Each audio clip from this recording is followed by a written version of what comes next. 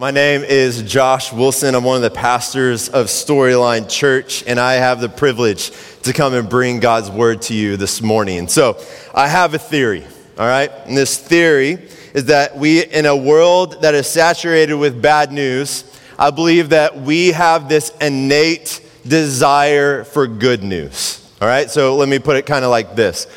A bad wreck will capture our attention, but there is something about a child serving someone in need that just does something to your soul, doesn't it? If you watch a video, it captures your attention, but it doesn't just capture your attention, it does something internally inside of you. And you don't have to look very far to try to find evidence that we have this innate desire for this good news. All you have to do is turn to Jim Halpert of The Office, all right?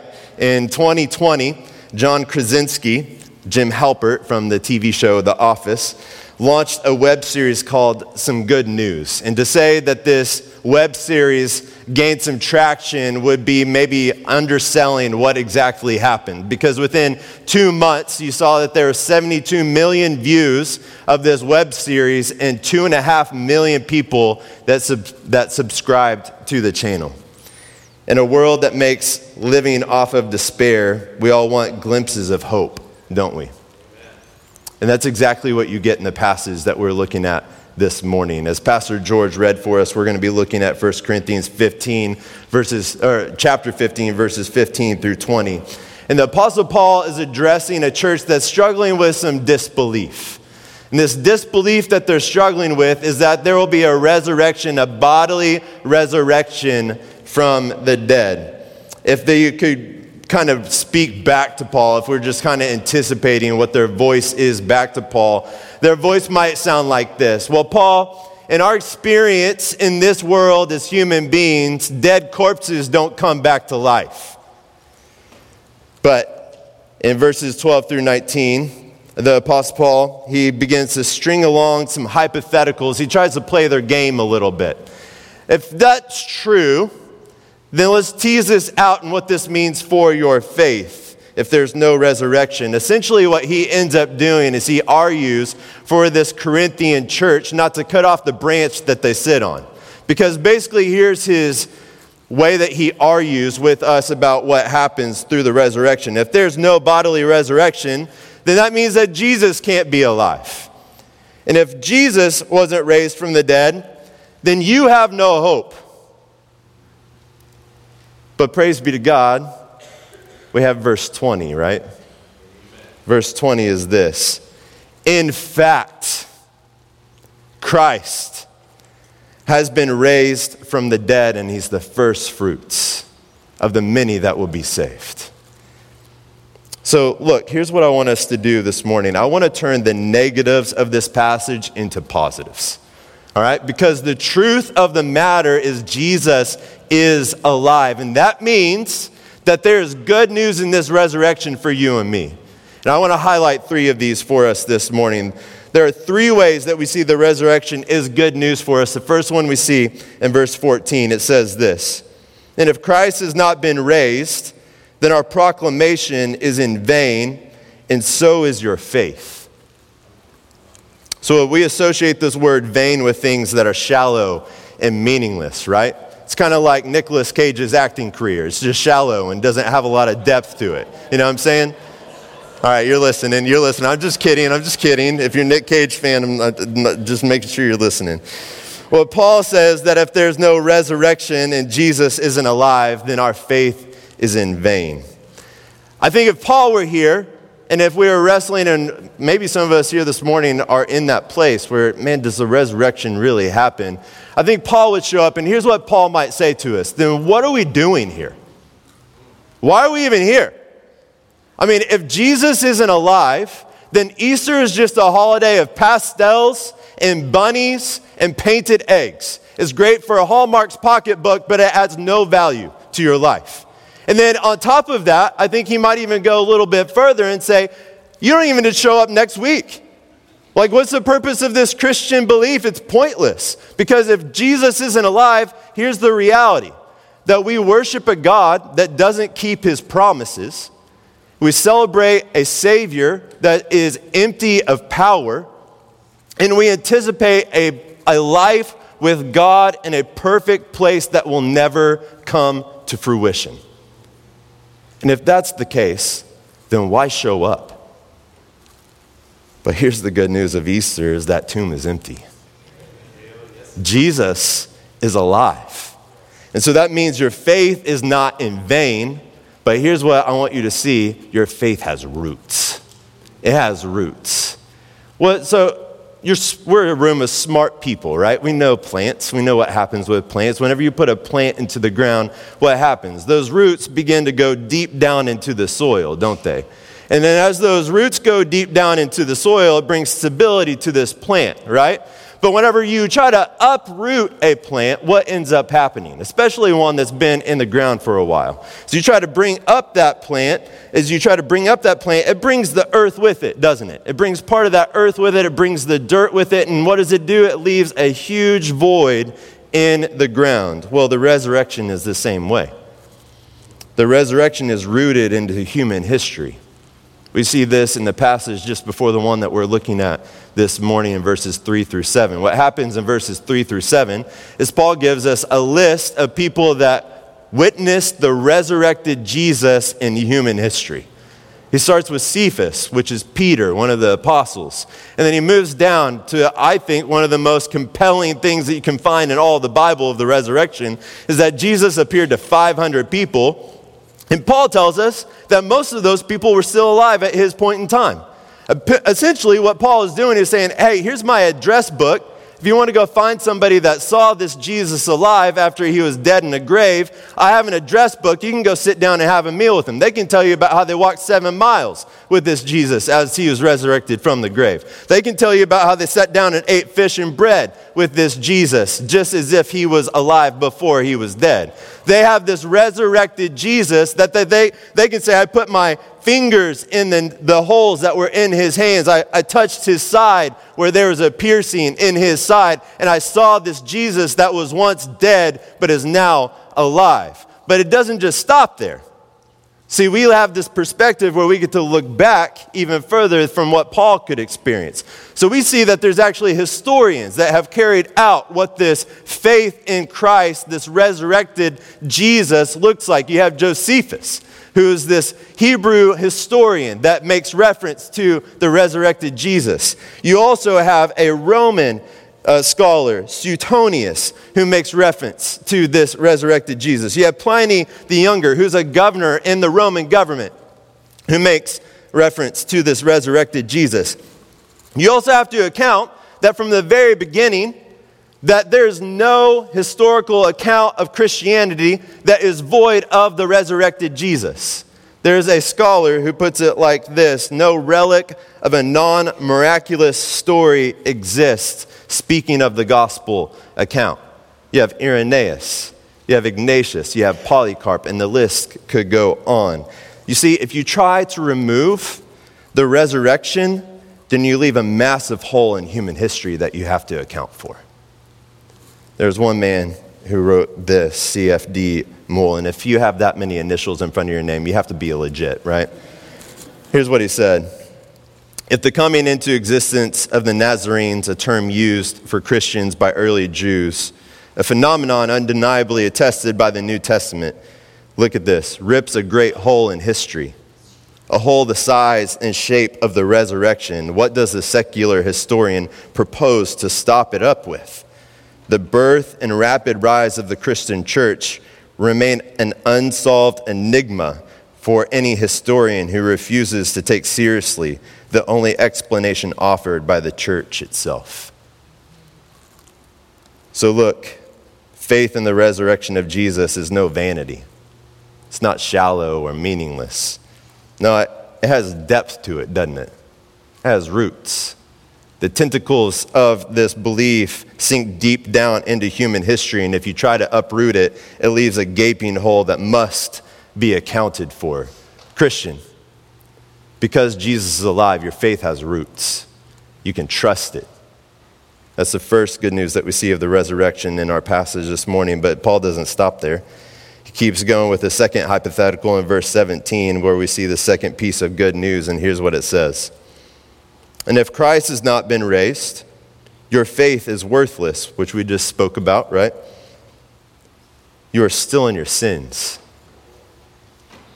Paul ups the ante here, doesn't he? See, if Jesus isn't alive, not only is your faith worthless, but you're still in your sins. This means the cross didn't work. This means that your debt for sin is still out there and needs to be paid. It means that you are still at odds with the almighty living God. But Christian, because the tomb is empty, your sins are truly forgiven. Like we said, forgiveness is rooted in historical events. Jesus paid your penalty for sin on the cross as your substitute. And then Jesus rose from the grave, which means that the cross really did work. But look, if we stop there, we don't really get the full picture, all right?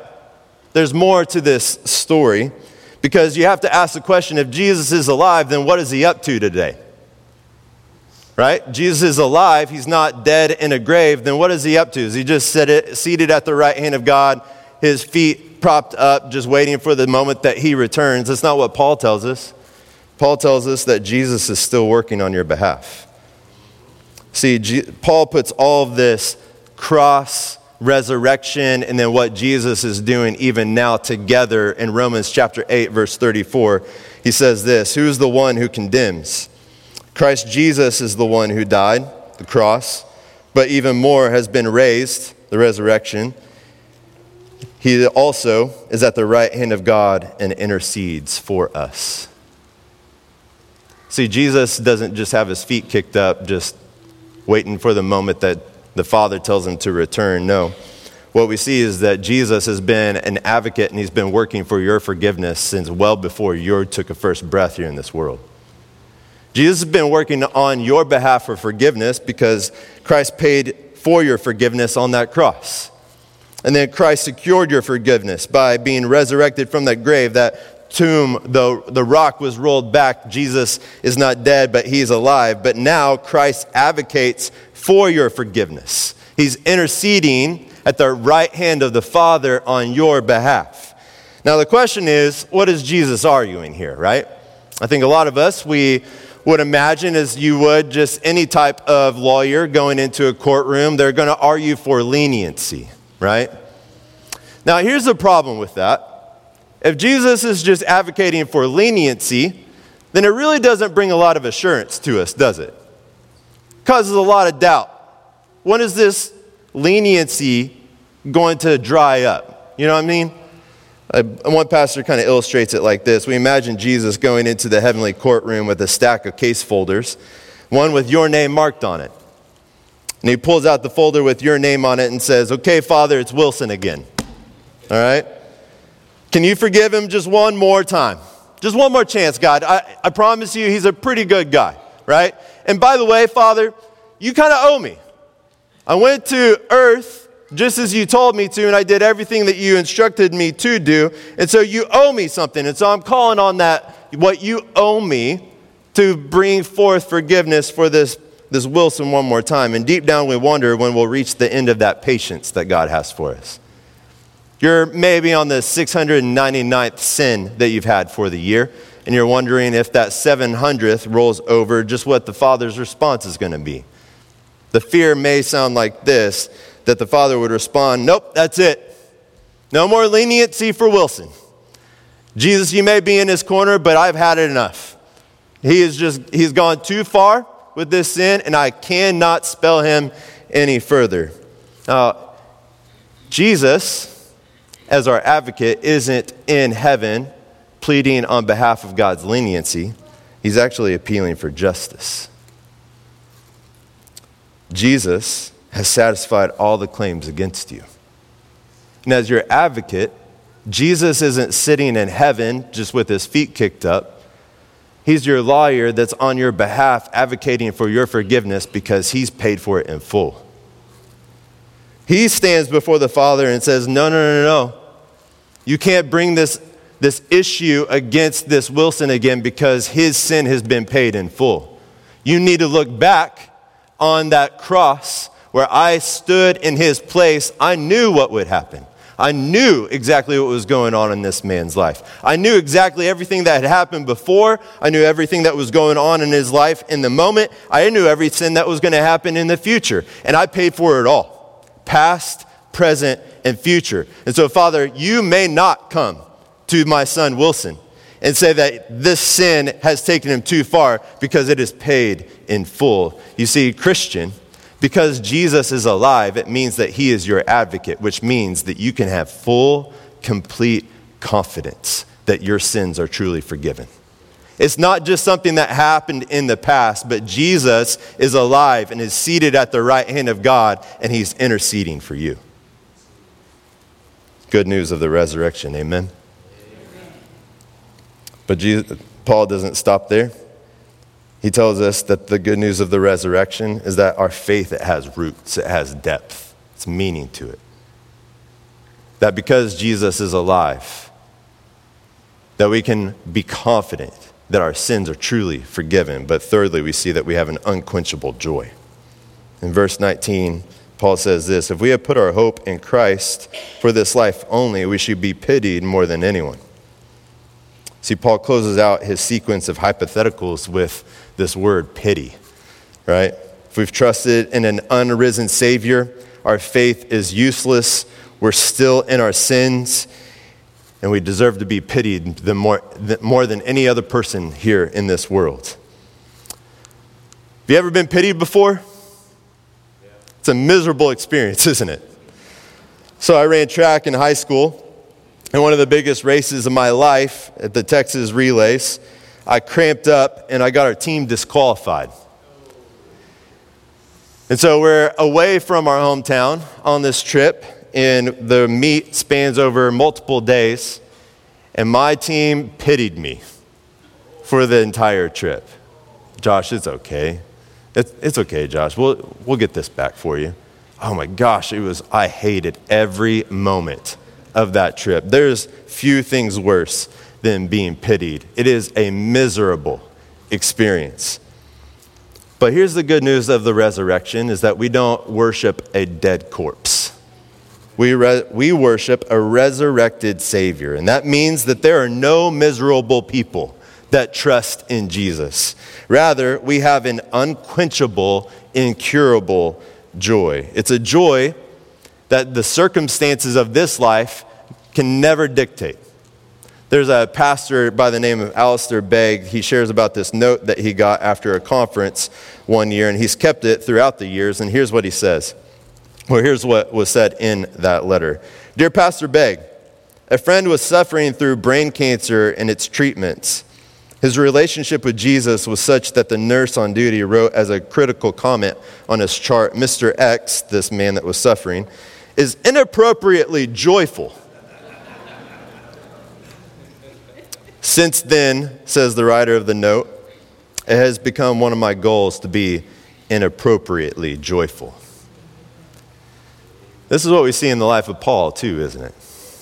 Paul is one of those inappropriately joyful people. He was a man who endured much, experienced imprisonment, he experienced persecution, beatings, rejection, threats. Yet in the midst of all of it, Paul was unwaveringly joyful. And so you have to ask the question, why? Right? Like how? How in the world does this Paul, who experienced so much hardship, remain joyful in the midst of difficult circumstances?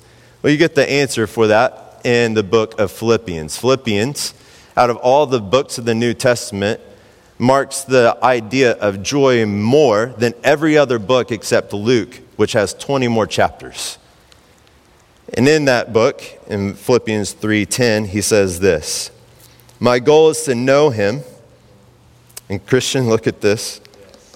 In the power of his resurrection and the fellowship of his sufferings, being conformed to his death, assuming that I will somehow reach the resurrection from among the dead. How does Paul remain joyful? Well, it's the resurrection. The resurrection was Paul's practice and perspective throughout his life. And it did not matter the circumstances that came his way because he had an unquenchable joy. You see, Paul looked at the consequences of this life and his experience, and he said, I'm going to live my future now. I'm not going to wait for this impending resurrection, but I believe that God has given me life here and now, and so I'm going to live my future in the present. And so what you see throughout the book, the letters that Paul writes, is he would constantly kind of put these two different tables before you. He'd give you these two different lists. And one of the ways that he described those lists is that he was putting off the old self, but then putting on the new self. It's almost as if he was looking at his former life as a set of old dirty clothes that he was changing out of, and then he was going to put on these resurrection clothes that were going to be his for eternity when Jesus came back again. But he said, I'm going to live my future here and now. And so what he said is he was going to put aside things like lying and deceit and lust and envy and jealousy. He was putting off these things, and in its place, he was going to put on the life of the resurrection. It was like he was saying, I'm going to put on love and joy and peace and patience and kindness, goodness, gentleness, faithfulness, self-control, as if it's a t-shirt that I'm putting on over my head and a leg that I'm putting on, my pants that I'm putting on one leg at a time, because I'm going to live my future here and now. You see, we have the Holy Spirit if you've trusted in Jesus, and this Holy Spirit makes you alive internally, and then gives you the strength and power to live the resurrection life here and now. Paul, no matter what circumstances came his way, was unwaveringly joyful because he said, I'm going to live my future in the present. I'm going to live the resurrection here and now. But not only was it just a practice that he had, it was also a perspective. Paul lived with the perspective of eternity. In verse 11, we see that he says, I will somehow reach the resurrection from among the dead. I came across a story this week as I was studying, and there was a story about these teachers that were serving some underprivileged kids, and these kids were about to graduate. And so these teachers were trying to help them think through, how do I give these students hope to continue in their studies even whenever things get hard? And so they decided, they're teachers, they don't have a lot of money, and so they tried to figure out, okay, what's a little gift that I can give that will hopefully set their gaze moving forward, beyond the hardships that are going to come. And so they decided to use a Huey Lewis quote and make some glasses that would have the quote that was on the arms of the glasses. And the quote says this, my future is so bright, I've got to wear shades. It's as if Paul is saying, I have a completely different perspective on how I live this life. See, I can look at the hardships and I can look at the difficulties of this life that come my way, but I have a completely different lens because I live with eternity in mind, not just the present. See, Paul, instead of glancing at eternity, would set his gaze on eternity. His glance would only be on those hardships in this life. His gaze was forever fixed on that resurrection that he knows is going to happen whenever this living Jesus came back one day. And so look, the consequence of all of this, the result, is that Paul experienced this incurable, unquenchable joy because it was his practice that he lived the resurrection here and now. But it was also his perspective that he lived with the hope of the resurrection that was going to come one day. We've talked a lot about the resurrection, right? One of my favorite pastors is in New York City. He's preached there for multiple years. And so he's preached many different Easters. And so here's what he says about just about every single Easter that he's preached. He says this, each year at Easter, I get to preach on the resurrection. And in my sermon, I always say to my skeptical friends that even if they can't believe in the resurrection, they should want it to be true. As we work through the passage this morning, here's where I hope you're sitting. Even if you're like these Corinthians that struggle with the idea of the resurrection, my hope is what we've worked through leaves you with this deep down desire that even if it's hard to believe, that you want it to be true. And here's what I want to ask of you this morning. I want to ask that you not stop with just wanting it to be true, but that you would believe it to be true. Jesus is alive. Christian, your faith has roots. There's depth to it. When life storms come and hit you, you have roots that are sunk deep down that you can trust that this resurrection truly has happened. That your sins truly are forgiven and that you have a Savior who's alive and seated at the right hand of God and is advocating on your behalf. And that you have an unquenchable joy. That you can stare the hardships of this life in its eyes and say, I will not be deterred. Because I have the practice that I live my future now. And I have a perspective of this eternity of living with the God that's going to come back for me in a resurrected body because my Jesus has a resurrected body. Christian, believe. Non-Christian, believe. We're going to give you a moment to respond here in a second. We're going to have Pastor George is going to come and he's going to lead us in communion. We're also going to have a couple of songs, but we're going to have people that are in the back. And if you need prayer this morning, we'd love for you to respond and come back for prayer. If you're ready to take a step to believe in this resurrected Jesus and place your hope and faith in him, we're going to ask that you would come back to the back. But may we all move forward in belief this morning. Let's pray.